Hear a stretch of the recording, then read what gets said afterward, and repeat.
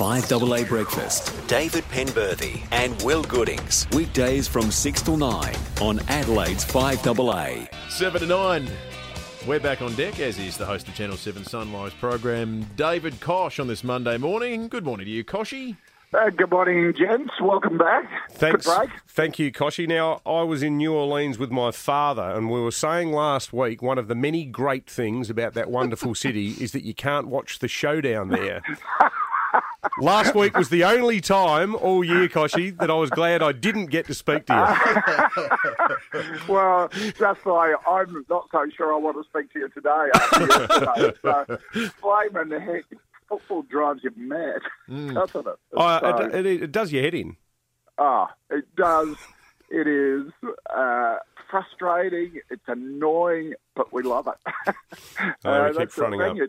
It's addictive. Look, the good news for the way you guys are playing of late, Koshy, is you've got a big win coming up against Richmond this weekend. well, funnily enough, given the regularity. Sort of the pattern we seem to be playing, we could do okay. And playing on the G, we tend to play pretty well on the G. But that's football, isn't it? It is. You've just got to look forward to the next week. And, you know, yesterday was so, as I say, so frustrating and so annoying. After the coming on after the week before, where that third quarter, we played just an incredible match. So you just got to hang in there and try and battle your way through and learn from it. And do you reckon part of it's youth, Koshy? Improving. Will was saying before, and he's a much better reader of football than I am. You don't think so? You don't, because at your best, you look unbeatable. Oh yeah. Look, we have a really young side. Like in the showdown, I think we had 11 players under 23, but that shouldn't be any excuse, I don't think. We've just got to be more consistent. And the frustrating thing is we lose in the same way. We lost the same way that we did against the Bulldogs. And with the showdown, we won the same way as we did against Geelong a couple of weeks before. So we've got to break the pattern of the losses. And learn how to play flame and wet weather footy. It is winter. That's right. It's not a summer sport. No, you've got to adjust. And we don't adjust well to the wet, and that's just thinking. That's using your nous rather than experience, I think. But anyhow, the coaches are right onto it, and we look forward to Richmond this weekend. Koshy, stories about property ownership and property prices are always couched in terms of increase being positive. And we've got such a story on the front page of the Advertiser this morning whereby by 2022, the median house price in Adelaide will be greater than Darwin, Hobart and Perth. And it will be growing at a rate greater than any other capital city other than Brisbane in that time. In 2019, is this still a good news story? Look, the ripple effect of a strong housing market is pretty substantial, particularly in terms of psychology, people getting out and spending, and particularly buying cars. Really? Car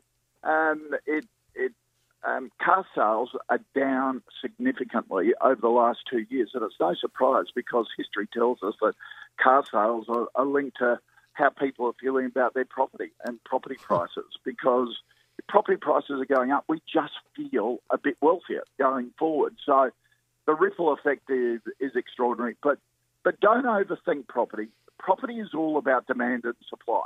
And the reason why Adelaide properties have just been, you don't go through the massive booms, and likewise, you don't go through the massive crashes that the likes of Perth has gone through and Darwin has gone through, because you don't have massive development. And that's the reason why you will get ahead of Perth and Darwin, because they have just been through one almighty slump over the last 2 or 3 years.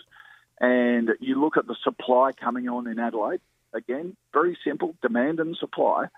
There's just a good balance coming through. It's not overdone either way. In Melbourne, for example, particularly in the home unit market, there are stories coming out at the moment of people who bought off the plan 2 or 3 years ago and settlement time has come, and 70% of the people have walked away from their deposit. And they haven't settled because the prices have fallen either below it or the banks won't give you the finance to settle. Things have changed that much in 2 or 3 years. So watch it closely. Slow and steady wins the race seems to be the lesson out of SA. Exactly right. And you'll get people from Sydney and Melbourne in different years going, I've made 10% or 20% or whatever. Just sit back in Adelaide and go, wait for the crunch. The bigger the boom, the bigger the bust, and we don't go through the big booms and don't go through the big busts. I'm happy. Hey, just quickly, Koshy, one of the talking points this morning, do you reckon you could take a point off Serena Williams? No way. I don't think I'd have a chance in hell. She is a brute in terms of a tennis player. The power of that lady is extraordinary. No. Good Wonderful. stuff. I'm in awe of her. Yeah, absolutely. Well, mate, we look forward to talking to you next week in the happy afterglow of a Port Adelaide win. Yeah, exactly. All right, mate. Look forward to it. Cheers, Dave. The host of Channel 7 Sunrise program, David Koch.